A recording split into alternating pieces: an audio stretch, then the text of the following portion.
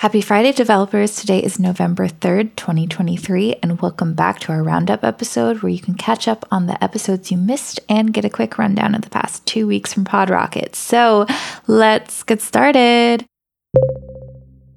First, we had Theo Brown on to talk about what he saw as the future of React. In this clip, he relates the current state of React to the AngularJS to Angular move and what difficulties lie for React going forward.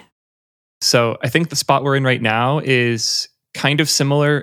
We're in between where like the AngularJS to Angular move was and the move to hooks, where none of our previous ways of doing things are broken. Like you can take code from an ancient React app. I actually found source code from like the blog from 2012 on the official React blog and ran it on the server with the new server component model without issue. The challenging piece that's put us in this weird spot is that the new React model and these new awesome things we're all so excited about can't be adopted from the bottom up the way we could with something like hooks. Like when I was at Twitch, when we were building using React for everything on the web, hooks happened. We updated the React version in the application. It didn't really break anything that I can recall. And then any team that wanted could start adopting hooks and components that were all the way at the bottom of the tree.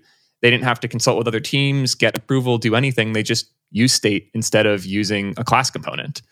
That isn't an option with the new React model with server components. So that's put us as a community in a weird spot where this really exciting new thing isn't something we can easily start playing with at our jobs just yet.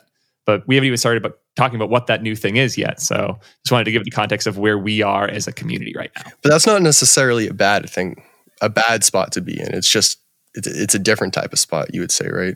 Yeah, I think it's worse than previous new things in React in the sense that with hooks, it was so easy for one person at your company to be enthusiastic about it and get them adopted in a really meaningful way just by using them in some components and slowly people seeing the benefit of the pattern. It's much harder to get the necessary buy-in to start using server components at your job. And that's the concern I have that makes this new spot not bad, but not as smooth as where we were with previous major innovations in the React ecosystem. I mean, you mentioned the elephant in the room here. It's server components. That's a spot and pinnacle that we're sitting on right now. And so you're mentioning like getting into this new paradigm. You can't go top down necessarily. You really have to change the way that you're approaching the app. And in your talk, you mentioned a few times that React in general, it asks a lot from us. It asks a lot from developers.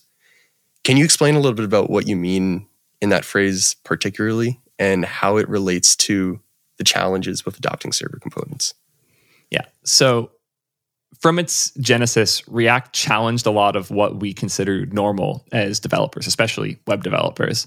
At the time React was introduced, the MVC model had fully taken over the browser, and we were really committed to it with frameworks like Angular, where you kept your state, your model, and your template entirely separate from each other and would build increasingly complex ways to interact between those three layers. React said, why are we cutting these layers up? Why don't we write the code that describes what the user sees and how they behave with it, starting from the base unit of a component rather than the base unit of a template? And that shift fundamentally changed the direction of React as a whole. That shift fundamentally changed the direction of the web as a whole. And it's taken a while for us to, as a community, really learn those lessons and also teach them. Next, we welcomed back Ryan Carniato, creator of Solid.js, to talk about metaframeworks and how Solid fits into that discussion. It feels like everyone needs a meta framework at this point. As soon as we had Solid released, it was like, oh, where's your Next.js? Does it work with Next.js? And luckily kind of two factors. We needed that. I was kind of hoping that the ecosystem community would get there at some point. But then Vite came out, as more specifically Vite 2, and they added SSR capability, and it was like too tempting to just get in. And to be fair, Vite 2's release spawns not just Solid Start, but Svelte Kit, Astro, really, all these frameworks basically came out of the aftermath of that. I called it Solid Start because I view it actually as a set of starter templates, so to speak, less a meta framework, which is because I've never been one of those people to use a meta framework. Like when I worked at companies, I would build my own Webpack configs or what was needed, design that out. And I know that's not everyone's favorite thing to do, but like I never had a use for a CRA or Next.js or whatnot. So it was difficult to balance the tension between people wanting these pre-configured pieces and the fact that I don't like telling people too much of the do. I didn't want to be too opinionated. But it's table stakes now because of a lot of the complexity that comes with server rendering.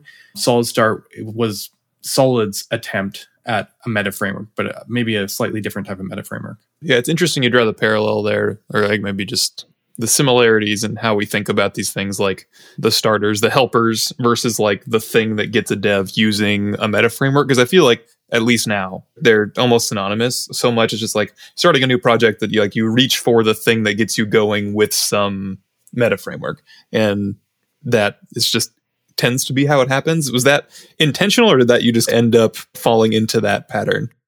The complexity that's come from adding server rendering to our single page app world has just necessitated this kind of shift. So when you want more functionality, there was already stuff like Create React App, which wasn't server rendering, and it was incredibly popular as this kind of starter template. A little bit hard to eject, but it was still like a way to get started with React. Next.js brought in server rendering, and then it became the poster child of this kind of next thing where everyone was like, okay, I want something that does all this stuff, and it's very easy to get started with. So it's gone to a point now, and I think this is a big part of the conversation, which is why it was obvious it was going to go this way, which is why we started on it, a couple of years ago, that even for React, their official line is don't just pick up React. Like if you're starting a new project, don't just go, okay, npm install React, go install Next, go install Remix or whatnot. Like they're telling people that if you want to start a new React project today, that's like all React, like all in on React, like not like where you have, trying to make your React work with your PHP backend or whatever, but you're like fully in on React.